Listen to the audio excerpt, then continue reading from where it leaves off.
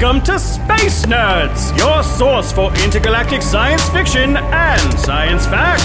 Engines primed, engage!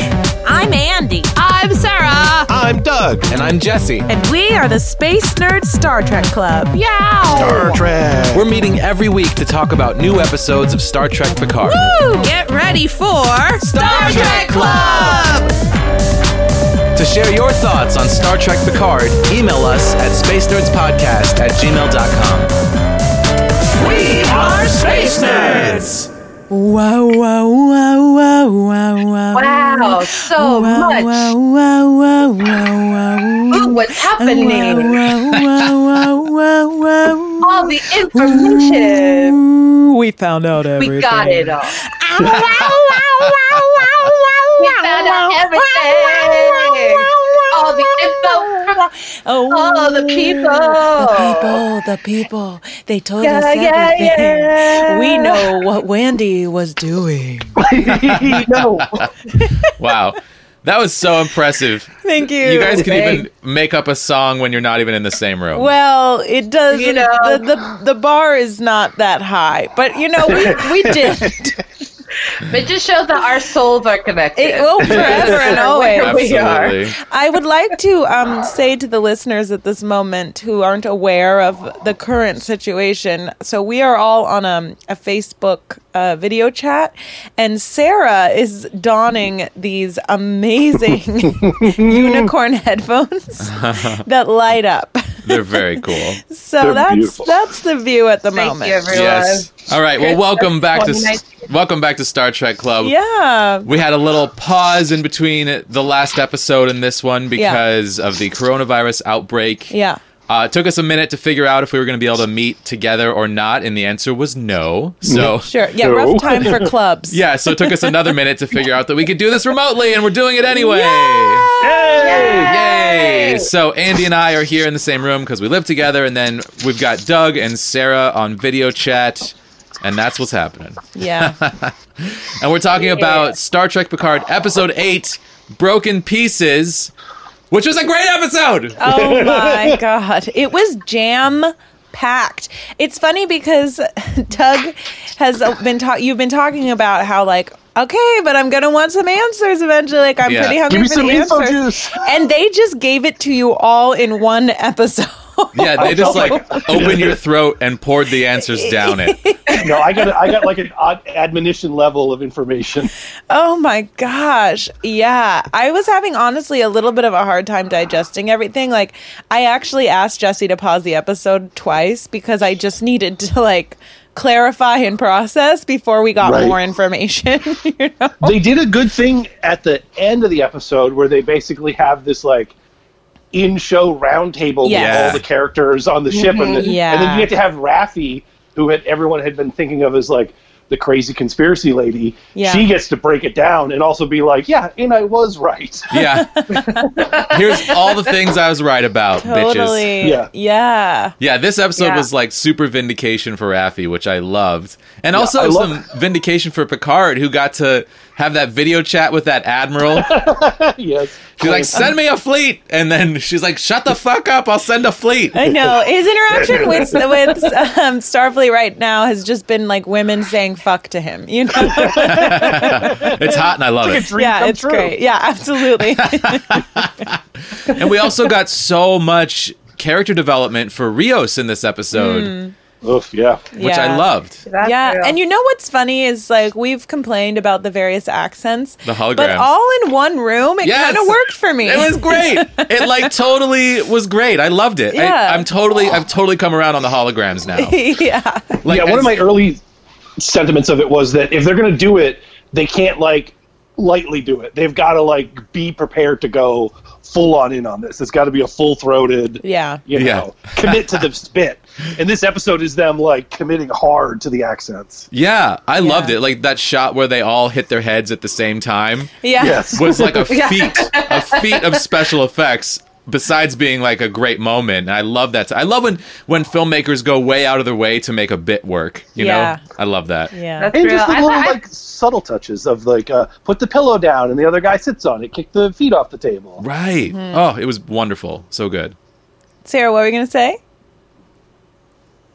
Oh, I was like, what was I going to say? Oh, I was just going to say, I think that was my favorite scene in the whole thing. Oh, wow. Like, Oh, yeah. I really liked the whole episode, either that one or the last, like, round table talk. Yeah. Like, both of those scenes, I feel like we got so much information, and, like, you got, like, things that really put pieces together, or that, like, raised different questions that were also answered, if that makes sense. But, like, I don't know, I think both of those scenes with like groups of people, and it's like just the back and forth, the like pace of it, I just love absolutely. And I thought, because like you said, Andy, we were kind of like, okay, these accents are like okay, but then when they're all in the room, I'm like, wow, that Irish was actually really good this time. Yeah, right. And I could distinguish it from the Scottish, and exactly. Oh. Yeah. So I was like, I thought that was the same person. I realized this whole time, the Scottish one and the Irish one. I was like, oh no, they're two different. Okay. Yeah. I think for me, those two scenes were my top favorite. Yeah. I love that they had the engineer be Scottish, which is just like straight up original series Scotty reference, which was adorable. I loved it. Okay. You had specifically mentioned that in the earlier episodes. You're like, I hope there's an engineering hologram and he's Scottish. Did I say that? Yeah. Oh, I'm a genius. That's so funny. With a bad memory. Also, 7 of 9 came back. That was my other prediction that came true this time. Yeah, I was wrong. I thought you were way off base there. Well, you got to learn to trust me, Doug. I have some good ideas, Doug. Trust in the Jesse Force. My favorite thing in this episode, my absolute favorite thing, is when they talked about the threshold, where like warp drive is a threshold.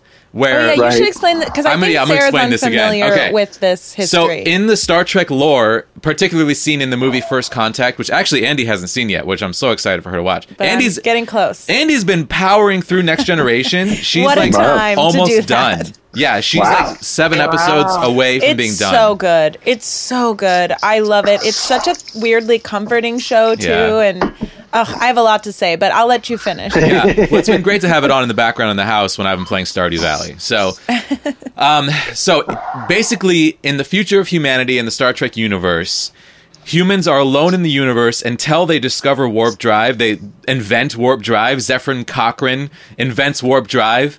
And they do a test warp flight, and that attracts the attention of a nearby species, the Vulcans. And the Vulcans contact the humans.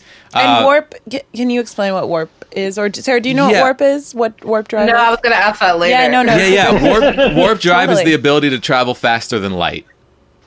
So it's the ability to travel fast enough that you can explore the galaxy. Yeah, and so like on the show when you hear them like go to warp 6 and then is it warp 10 that you turn into a salad. Turn into lizard. You turn into the lizards that have evolutionary sex. In the episode called Threshold. Yeah. In that weird one we were talking Speaking about. of thresholds. But anyway, so going past warp 10 is not possible. But anyway. Yeah, so going past going past the speed of light, going to warp speed is basically kind of this like intergalactic signal that a civilization is advanced enough to be contacted by other civilizations. And there's a lot of talk about the Prime Directive on Star Trek, which is that they don't interfere in developing cultures. But once you've passed the warp drive threshold, it's okay to make first contact with a civilization because you assume that they are technologically advanced enough that they can travel the galaxy. They're going to run into people. We might as well make contact with them. So that is a threshold that they were referencing in this episode. But then they tied it into this idea that creating synthetic life is another threshold. And then way back in the day, these ancient creatures that lived in this galaxy created synthetic life, and then these other creatures contacted them that were evil and basically destroyed all life and created hell. Yeah, like hell on Earth or hell in the galaxy or whatever. Once they created synthetic life, it signaled to these other creatures the way that warp drive would signal to other species, like you can contact them. It signaled to these like evil creatures that like you can come contact them and they cause terrible things to happen is basically. My guess would be that it was synthetic life forms that like say, oh, you have synthetic life, we're going to come and kill all the organic life and, help the synthetics or something. I don't know. I'm just guessing with that. But I love this so much. I feel like this works perfectly as an explanation as to why the Zhat Vash is trying to prevent synthetic life from being created. Now. Wendy, excuse me. No, it's fine. Yeah, I feel like it's a perfect way to tie this all together. It's the perfect reason to have all this be happening, is that we're afraid of these evil creatures from hundreds of thousands of years ago that were attracted by the creation of synthetic intelligence in the past. We don't want that to be repeated, so we have to prevent synthetic intelligence from being created. Yeah. I love and that. It's more than just a fear, which is one of the things that I was worried about, is that they had put a lot of weight on this kind of thing and it justifying Jurati's murder of Maddox. Mm-hmm. Right? So I do like that they show this as being a thing where, you know, the Romulan cabal, the women that go there, all but like 2 of them commit suicide right away as soon as they get the information. And, you know, it's just that like stone cold evil lady that makes it out, and then her aunt kind of makes it out, but it, you know, basically breaks her brain. So and the breaking it's not. I take this not to just be, hey, by the way, here's something that happened. Whoever this species was that left this warning also just kind of made it like really fucked up. I feel like it's a warning / like really intense propaganda. It's like you went you go through it. You go through, you experience the devastation yourself. Yeah. I wrote a song called Cold Dead World, which was about electronic creatures trying to send warnings to biological creatures. And in doing so, accidentally like killing whoever they try to contact because they don't understand that they are, you know, going to like, electrocute people.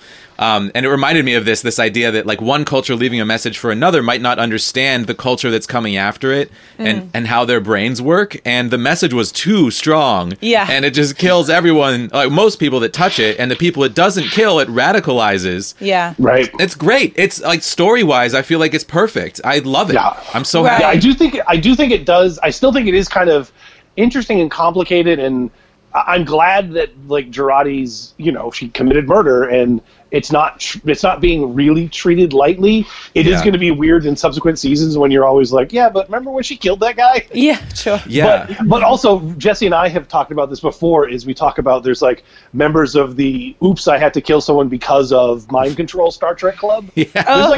There's like a lot of people, main characters in Star Trek. Including Picard. Yeah, Picard killed Sisko's wife. Kind of. As Locutus of Borg, Oh, sure. So there's a long tradition in Star Trek of you committing murder, not it being your fault. Right. Sure. And they also made it... this is a rare case where they're actually right away in the show addressing it and not just like brushing it aside and maybe having it picked up later. Yeah. Mm-hmm. Yeah, and they also made it clear that Commodore O planted a mental block in Jurati's mind and basically like planted directives in her mind as well. So she really wasn't acting under her own free will. Mm-hmm. So I feel like she's going to get away with it. I'm no Federation lawyer, but I feel like she can get away with time served. Well, this is the next season of How to Get Away with Murder, is have a Vulcan Romulan person mind meld you into doing it. It also seemed to me like whatever tracker was in her blood was also partially connected to the directives she was, or like because it seemed like when she woke up from that coma, like she was able to resist trying to kill.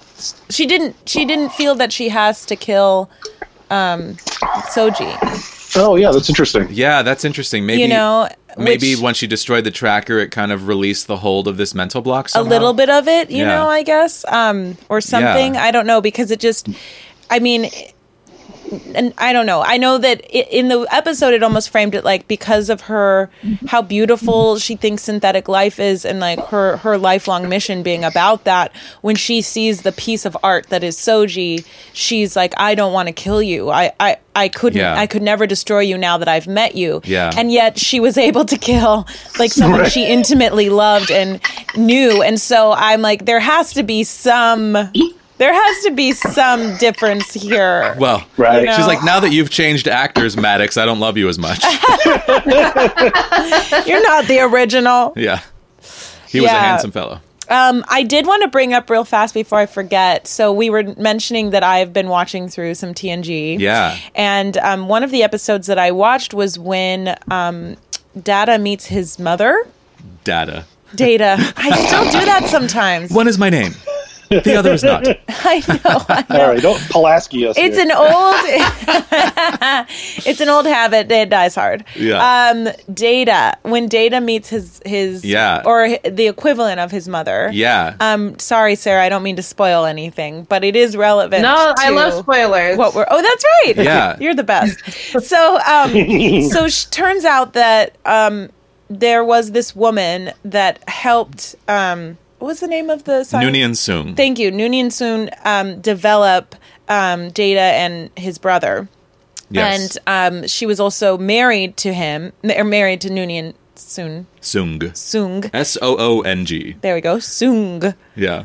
And I love how I'm butchering both names. But anyway, so she was married to him, and she helped develop these lives, and but she died, and so Noonien made this version of her that was synthetic. Yeah. But she was far more advanced than anything he had created yet, and she was much more like Soji. Like she had feelings. She was able to cry. She ate.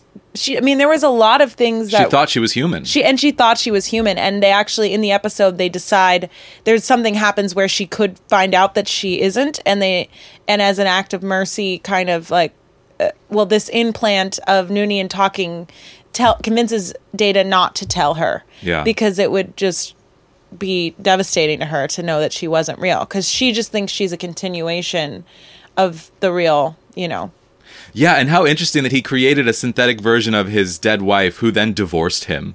Oh, yeah, that's true. You got closure. Yeah, but it's interesting to me because in this show, my feeling was that somehow these Soji and, now we know there's many more of them, or at least she had another sister and another brother. Yeah. But anyway, that these were like the first of this kind of synthetic life, but in that episode that already exists. Mm-hmm. You know what I liked about what they said in this episode is that Commodore. I cannot remember that word. It's okay. Commodore O. It's okay, Data. Basically, like, Data was the tipping point, and then Commodore O implanted herself in Starfleet like decades ago, and worked her way up through Starfleet over the course of decades to enact the synth ban by basically, having the Romulans destroy Mars, even though... So the Romulans are responsible for their own people's inability to get off of their planet before it went supernova, which is so interesting. It's like the Zhat Vash, behind the back of the Tal Shiar and the rest of the Romulans, decided that their people were less important than preventing synthetic life from being created, which is so interesing. Very Romulan. But it had been created, which is also interesting because... Because then in their theory... that threshold had already been crossed. However, maybe it's like a certain level of synthetic life you have to create. Like they were trying to prevent what Maddox did, which was make a whole planet full of synthetic life. Yeah, I got the sense that there was still something else yet to be done, and that the Zhat Vash were preventing that, because the implication, from my understanding of what they've talked about, the admonition to this point has been that once that threshold is crossed, basically whatever these things are that bring hell will show up. And so the fact that they haven't shown up yet means that the line hasn't been crossed, but that it's dangerously close to the Zhat Vash. Because I feel like if it was like, making Soji is crossing the line, that their whole approach to it would be different. So they still feel like there's time, but it's running out. And it might be that they're self-replicating, like the idea that these robots can create more of themselves without humans, making them. Yeah. Which in theory they could do, but that hadn't been done yet. And if Data had succeeded in creating Lal, then that could have crossed the threshold decades earlier. Sure. But Lal but Lal died almost immediately because her positronic net wasn't stable. So even Data could not create more synthetic life. He failed when he tried. Right. And Lal didn't strike me as having like full range of emotional, Yeah, and Data himself obviously did not have the full range of emotional capacity. So right. But somehow Soji is the key because, the destroyer and so forth. Well, and Soji and Daj seem to be, as far as presented to us, the first examples of perfect passing synths, except for maybe Data's mom. But Data's mom was programmed to not know that she was synthetic. So I don't know. I mean, and I'm not super picky about this. Like, I feel like the story works. I feel like they did enough backfilling, and the backfilling worked for me. So I don't need to have it be, to me, this is like totally works with canon. I'm not feeling like this doesn't fit in canon at all. And I think that, Doug, you might be right that like the self-replication could be the thing, and maybe maybe like Soji is, as destroyer, is the one who's going to be capable of that. And I love the idea of like this woman creating life being viewed as a destroyer, and then Picard trying to protect her right to exist. Just feels great. Like, this just feels so Star Trek-ish. Yeah. And his speech about, like, we are going to fight this with, like, hope and optimism. I'm like, I'm going to cry. This is wonderful. Or what about the moment, I love speaking of moments that make you want to cry, the moment when Soji tells him that Data loved him. Ugh. I was like, he did. He loved you. I was like, oh. I adored Actually, that. that whole breakfast scene wonderful was lovely, and I felt like it was. And again, actually, we should return to this idea too. Of I thought they nailed it with the pacing again for this episode. I thought they did a great job and kind of kept up with what they had set up in the previous episode. Yeah, totally. I just recorded. I think they found it. Yeah, I think they found their pacing finally. Yeah, absolutely. Yeah, I mean, episode 7 going into 8, I'm like, damn, this is hot. Like, this show is getting hot. I am into it, and I now feel like much more connected to both Raffi and Rios, and honestly Jurati too. Like, the more you get to know these new characters, the more connected I'm feeling, and the more I want more of them. Absolutely. Okay, wait. I need to make sure I understand everything that was just said. Yeah, please. There's a lot to unpack. Yeah. Wait, I don't. And it's actually, I watched the episode twice. I watched it the other day, and then I actually watched it right before we started. I was like, I need to watch this again. Yeah. So this threshold that we're talking about is a thing that has not happened yet. We think there's so. Like a breaking point, like once we get to the threshold, then like all hell breaks loose. Yeah, I think the idea is that once this threshold is crossed, where synthetic life becomes indistinguishable, possibly superior than biological life, or something. We're not sure what it is. We're not sure exactly what. But it has something to do with evolving a synthetic life. Yeah. Go ahead, Doug. Oh no, I was just going to agree with you that they haven't at this point made explicit what this thing is, what the line that crosses is, and they also haven't gotten into details about, well, what happens when you cross a line, other than it's really bad, and Jurati described it as hell. Asking Picard, do you believe in hell? And that she had seen it, and that's why she did the terrible thing that she did. Yeah, and it's vague, but it's basically cross line, bad thing happens. And it also could be that we've crossed the threshold, but these ancient evil creatures don't know it yet. Because imagine if like a creature all the way across the galaxy developed warp drive, and you had no idea, but then they get close enough to you for you to notice. And you're like, oh, well, I should contact them. Like, it could be something like synthetic life is now indistinguishable from biological life in Soji, and it like she would have to somehow reach out or contact or get close enough to these ancient creatures for them to know she existed, for them to come in and like rain hell down on our universe. So who knows? Yeah, it could also not be true. I mean, this is all based on some stuff that they found on this planet from 200,000 years ago, Yeah. Sure. Right. That was my other question, because they were talking about how like Commodore O like put this information in, and he was like, well, is this something she lived through? And they're like, no. So it's like, that was my question, like, is this actually true, or is this like something that they're and planting to then make right. these Well, things who knows? happen. Like, who knows who planted this device right. on this planet, like in the conclave of 8, in the 8 stars. Right. But I love that they're like, whoever could move 8 stars to one place and then leave a message must have really meant it. Well, yeah, but they could have meant it based on fact, or they could have meant it based on something that isn't factual, but they want people to believe that that's what happened. Absolutely. Right. This is their form. This is their form of what? Oh, complicated, like it's like a night out at the movies. Yes, This is their artistic expression from 200,000 years ago. Yeah, we wouldn't get it. We're not an advanced civilization. It's a fiction. They just plant this. They just plant this thing and then wait and watch and laugh. Oh, people used to line up to get their minds literally blown by watching the admonition. Yeah, no kidding. Yeah. But does that make sense, Sarah? Like, I think that's just what I wasn't sure of. I needed it explained. The threshold is like a thing that hasn't, like, once we get there, that's when like everyone's gonna start clawing their faces off and ripping out their hair. Well, that's when that's when this species allegedly. So in the past, like, you know, the planet, the 8 circles and the suns and all that when in the opening scene, when the kind of coven, I guess, of space witches are surrounding that circular thing. The planet of grief. Yeah. Yes. When they touch it, that vision is what's brought to them. And that's based, we are led to believe, on something that actually happened to a civilization thousands of years ago. Yeah. When they developed synthetic life to past this threshold they're talking about.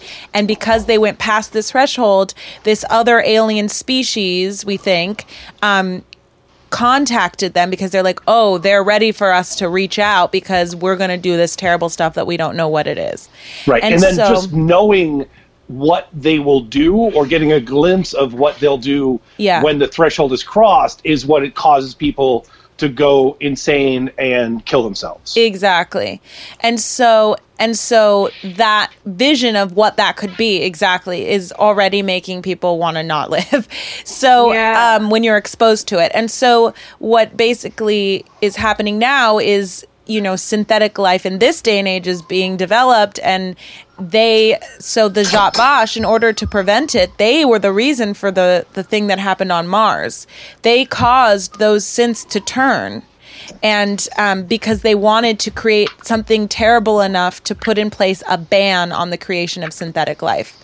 So that's more information we got in this episode, is that it was the Zhat Vash or Wandy that caused that crazy bald guy and all his brethren to turn on, to cause that terrible thing that happened on the Mars. Right. And so the reason, because they wanted to prevent the progress of the creation of synthetic life. Interesting that wasn't the threshold. That's what we're saying. Yeah, so we're wondering what that threshold could be. I'm with them now. So we're saying maybe it could be that synthetic life is able to reproduce itself. Maybe that's the threshold. Maybe it's that synthetic life somehow becomes superior to humanity and is able to like contact these crazy alien or it could be people. Like synthetic life needs to spread enough that it catches their attention. It has to have a certain number of them. Sure. And so there are these bad guys waiting for the threshold to be crossed. That is what the warning is in that crazy circle thing that those so people it's like touched. When this happens, but that's not or is that the destroyer?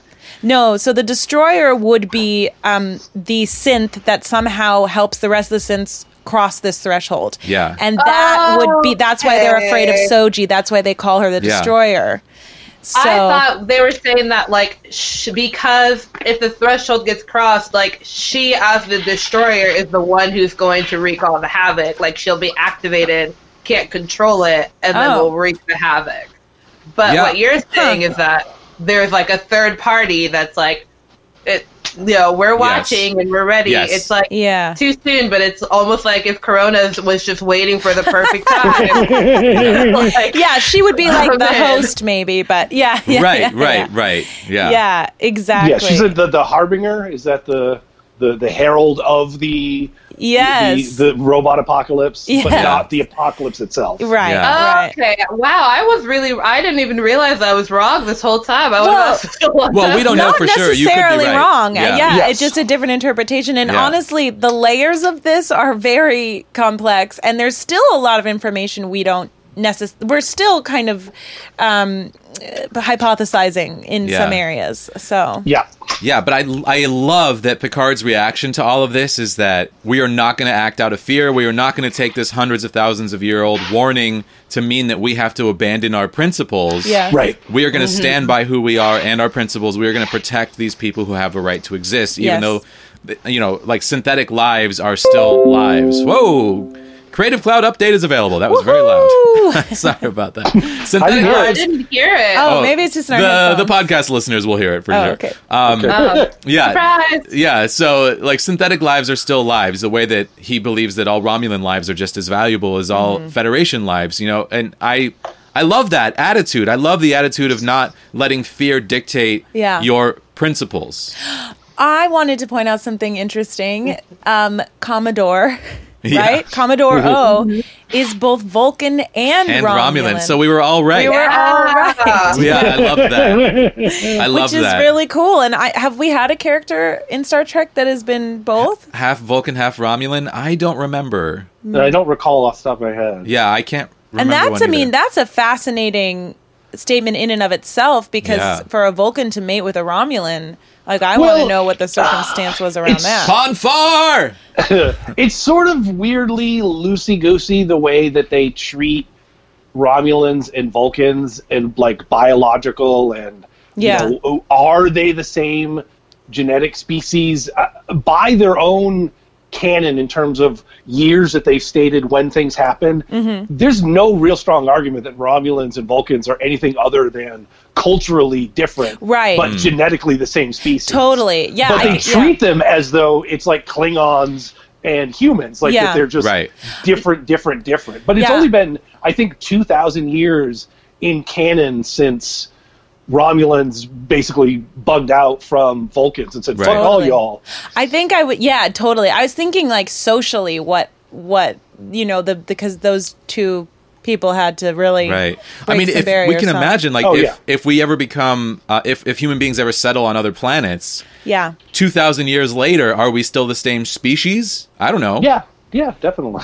Sure. Then yes, there you go. Then in that way, they are the same species. Yeah. You need a lot more time for there to be like, okay, now you've branched off to a separate sort of genetic Enough like Yeah. natural Yeah. selection to take place, and that takes and isolated a long time. contained breeding with mutations come in and then there's no outside Yeah. genetic Well- force that's coming in. Yeah. It's almost like a Vulcan and Romulan, like it's more equivalent to race. Like it's a constructed difference that Yes, yeah. Do you know, and in that way, like Commodore, Commodore. it is Commodore. I'd be curious to see, like, that could be a way to kind of express a biracial story of, like, because I wonder, does she identify with her Vulcan side more or her Romulan side more? And is she Seems like accepted in both Romulan. communities? She's Romulan, right?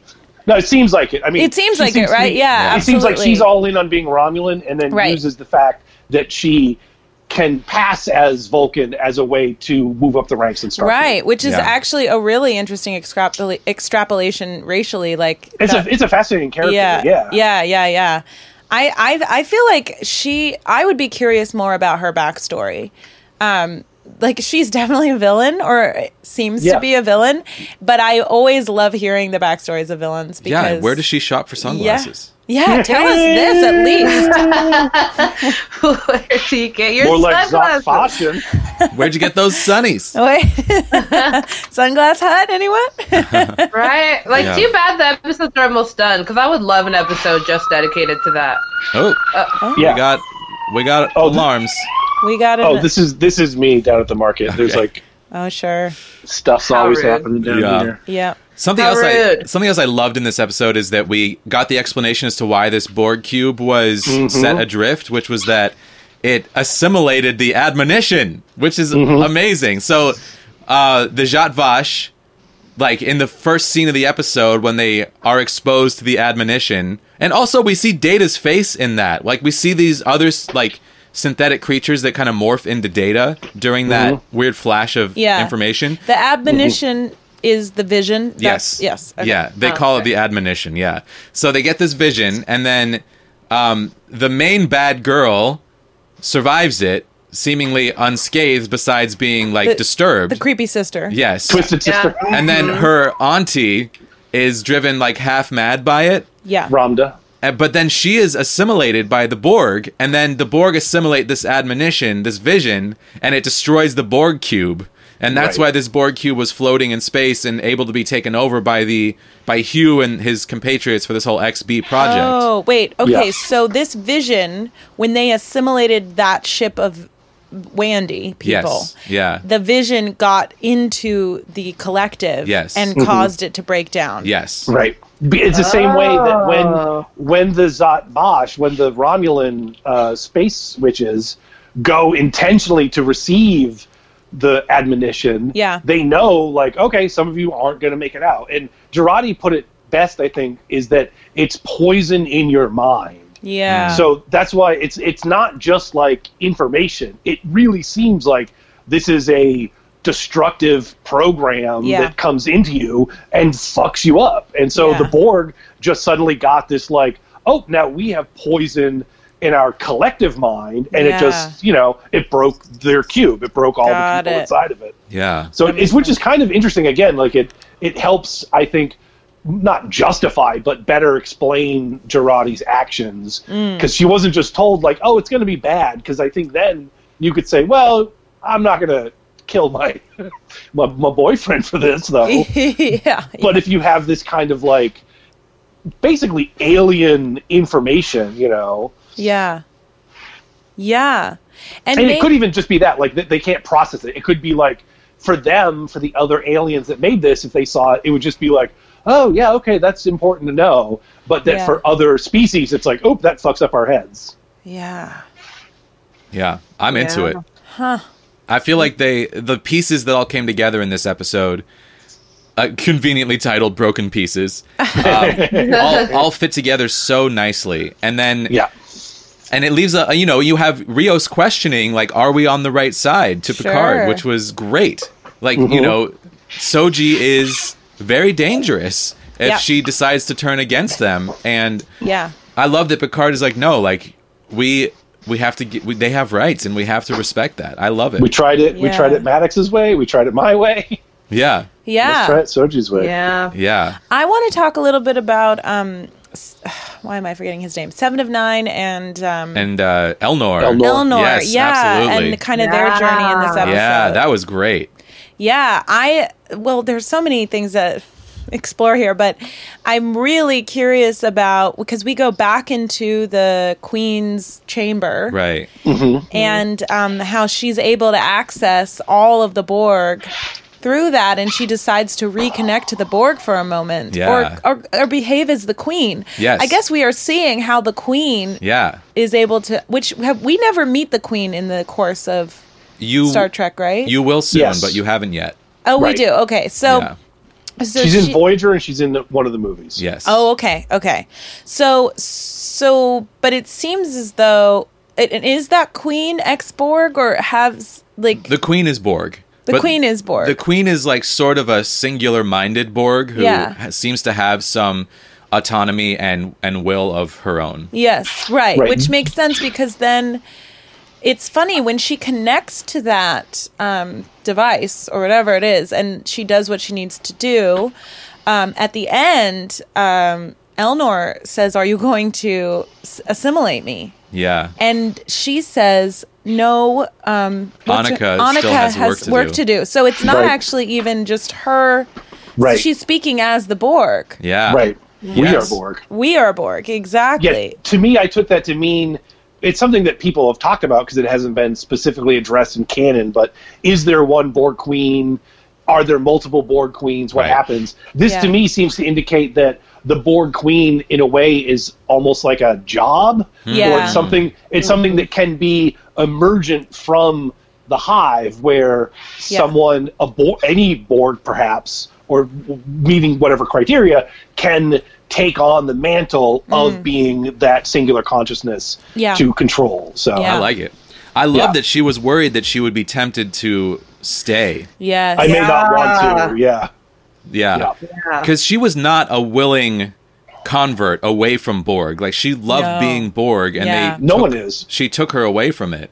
No one wants to let go, and that's what she's saying, is that they don't want to. Once I do this, they're not going to want to get unattached, you know? Yeah, I mean, it seems like this is what they want. It seems like Picard... Like, it seems like if you're assimilated later in life and you have a lot of life behind you, it is a ripping away of your identity that is incredibly painful, and that, like, you just...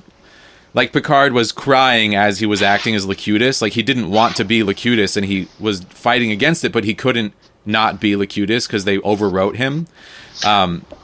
But Annika was assimilated as a child and doesn't really have much life before that. And then being taken out of the collective was like being ripped away from the only existence she'd ever known. And it took her years. And it's an ongoing process, as we find out in Picard, for her to regain her humanity. Yeah. Yeah, but even earlier in this series, Picard mentioned about not being fully human again. So it would not surprise me if there's a part in Picard's mind after having only been Locutus for... what would it have been, like a week or something? Not very long. Yeah. But to still have like that, I miss this feeling. The unity of the collective. Yeah, that's interesting. I hadn't thought about that. I could see that for sure. Which you would also have to compartmentalize and put away, because you're like, that thing that I long for that caused the death of all of these people, you know? Yeah. Totally. Absolutely. Yeah. I mean, I just love this episode top to bottom. I had no complaints about it. I think that it is also like a transitional episode in that it is kind of dumping out a lot of plot very artfully and artistically and enjoyably to kind of get us to the point where we're ready for the final action and resolution of this story in the last 2 episodes, which is a 2-parter. Yeah. So I feel like it functions incredibly well. And the only reason that I would give it, I'm going to give it like an 8.5. The only reason it doesn't get a 10 is because it doesn't have resolution in it. It's only, it's like transitional through exposition to get us to the resolution. Whereas like the episode prior with Riker and Troy had like a complete story inside of it with, seeing their household and their child and getting a sense of their lives and like having a time spent with old friends. Like that, to me, elevates that episode above this one to like a 10 out of 10. But this episode, I think, is as good as it possibly could have been to serve the purpose it needed to serve. Yeah. But for me, is not like the top level that this show has done, which makes me so excited for the next 2 episodes. I mean, this was a top level episode, but this show has already like gone above that on a couple of occasions. So I'm stoked. I agree. I think I give it an 8.5. And I, for similar reasons, I do think, and again, I think they got the pacing right, but the density of the information as we were receiving it was a little hard for me to keep up with. And then later the show fixed it a bit by doing that roundtable. Yeah. But I didn't know that was coming. And so I kept feeling like I needed to pause to make sure I was understanding what I was learning, because I wasn't sure that it would be repeated. So that was my only kind of hitch with the episode. But yeah, I really enjoyed it. Yeah, I think I completely agree with the 8.5 for all the reasons you said. Like, it was a really good episode, and it just makes me want to watch the next one. Yeah. Versus like, oh man, like, I'm so satisfied. I am very satisfied with the episode, but the fact that my ending thought is I want to see the next one is what makes me feel like, I can't give it like full ranks, because this really was just transitioning me, like you kind of said, from like exposition to resolution. So totally. Yeah. I'm with you 100%. I'm gonna go with a 9 personally. Ooh. Because I really do like the info dump. And, I might have been tempted to even go 9.5 or 10, but I do agree that this was too much. But I do, it worked. I mean, all of it, like, I like internal consistency. I don't mind if it's like, isn't it weird that like Rios randomly also encountered, a synth way back in the day, and that all kind of folds together, and Rafi had all these theories. Like, it's in a way, it's like all too perfect the way it fits together. But I don't care, because it's all internally consistent. None of it is like nonsense. It's not like Rios is behaving in a weird way because of this kind of stuff, or you know, it makes sense even if it's like fantastical, because you know it's not real life. It's a sci-fi show. Sure. That said, it still is that like an awful lot of pieces. You know, we've sorted all of the puzzle pieces, and then someone just like threw 50 pieces and they all fit right in at once on one throw. It's like, okay, that's impressive. Yeah. But maybe we could have done a couple of them earlier and still kept the interest level, you know. Sure. This was definitely very, as a show, it was holding everything back for a long time. Yeah. But the fact that I did finally get the info juice I've been craving, I can't help but give it a 9. Yeah. I mean, for me, like, this is episode 8. If you think about like Next Generation, where season 1 had 26-ish episodes, if we'd gotten this much info by episode 8, we'd be like, this show's moving too fast. Yeah. You know, sure. everything's so relative in this day and age. But for me, like, I was never, a lot of people I've heard, you know, we've talked about it in this group, I've heard online, I've heard in other podcasts, people are like, when are they going to give me the plot? Like, when are they going to give us some answers? And I never felt that way. I always felt like this pacing is fine for me, and I'm happy with it. But then this was like such an info dump. It was just so great. I'm like, give me the info. I love it. Well, I want to make a distinction here, because I've seen the similar things. I have been happy with the plot that's happened. Yeah. And I don't think it's been.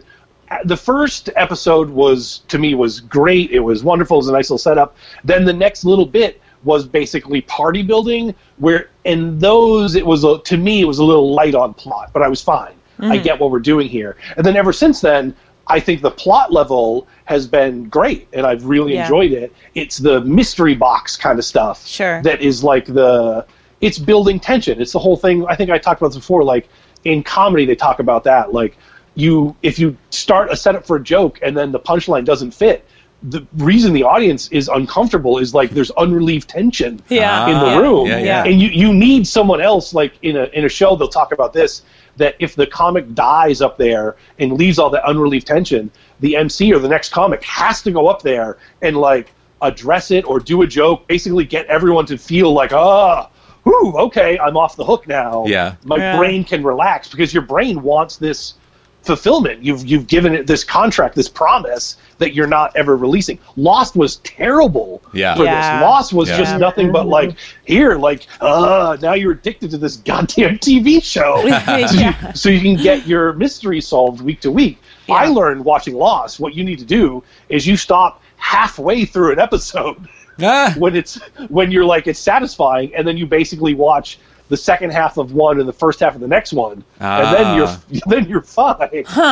So for me, this was solving the mystery boxes, and that is what I needed. Plot wise, I've been fine with. I even enjoyed the plot of this one. You know, I get that it's not like a classic beginning, middle, and end arc, but there's character development. There's movement for Jurati, there's movement for Rafi, there's backstory fill for Rios, so all of those things are enjoyable to me. Like, we didn't talk about it, but the thing about, it's a small thing, but finding out that Rafi had turned off alcohol in her quarters. Right. We've been talking about the tragic story of Rafi as this addict that everyone is just kind of like, I don't know, good luck with that. But this is like a little brief moment of seeing a glimpse into her own struggles and self-care, and I really like that. I thought that was a nice humanizing moment. Totally. Sure, absolutely. Yeah, and finally getting the EMH turned back on to kind of give his side of the story for when Agnes turned him off was great. And also Picard, no, there's probably a reasonable explanation. No, there isn't. Shut up, Picard. Yeah, totally. I love when people tell him he's wrong. Yeah. And then I love the way he takes it in and accepts it and then moves forward. He's really good at that.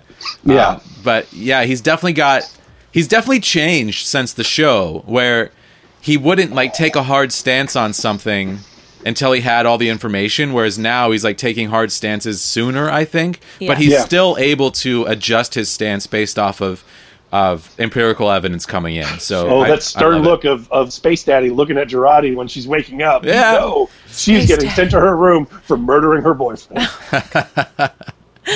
Yeah, I loved it. Well, I'm stoked. And Andy and I have held back on watching any episodes since we last recorded, so I still haven't even seen the last 2. Yeah. And I'm so fucking stoked. And we got to do it soon, because we got to do it, like, I want to do this one at a time. I don't want to have spoilers when we have these conversations, because it will affect how I think about it. I know Doug already has seen it all, and that's fine. I've seen them all. Yeah. But hey, you know what? It's interesting, in this whole conversation, there's only been maybe 2-3 places where I would have had something to say that's like, oh, well, actually, you know. Yeah. And then one of those, the third time to stretch it, would have been like more of like jokes about, you know, once you know what happens, then certain things sound, you know, they're funnier in context. Sure. I can't wait. Well, we got to do this again real soon. Yeah, we will. We should. Yeah. I'm so stoked. Thank you guys so much for making this work. I know Doug had to go a little out of his way to make this work. I really appreciate it. Thank you for waiting for me. Oh, anytime. This was great. I actually recorded a podcast yesterday with Alexandria that worked out really well remotely as well. So I'm really stoked how this is working so far, and we're just gonna keep it going. Yeah, Star Trek Club lives. All right, you guys, you're all awesome. Thank you for being here. Thank you for listening, all the space nerds out there. Until next time, stay nerdy out Star there. Trek. Space Nerds is listener funded through Patreon. To support the show and gain access to bonus content, sign up at patreon.com/Space Nerds Podcast. If you love this show, help us spread the word by sharing it on your favorite social media platform, or leaving us a positive rating and review on Apple Podcasts or wherever else you can find our show. If you have a question or comment you'd like the Space Nerds to discuss in the next episode, email us at spacenerdspodcast@gmail.com. To browse our complete library of episodes, or check out my sci-fi synth-pop music and music videos, visit my website at jessemercury.com. Keep it spacey, baby!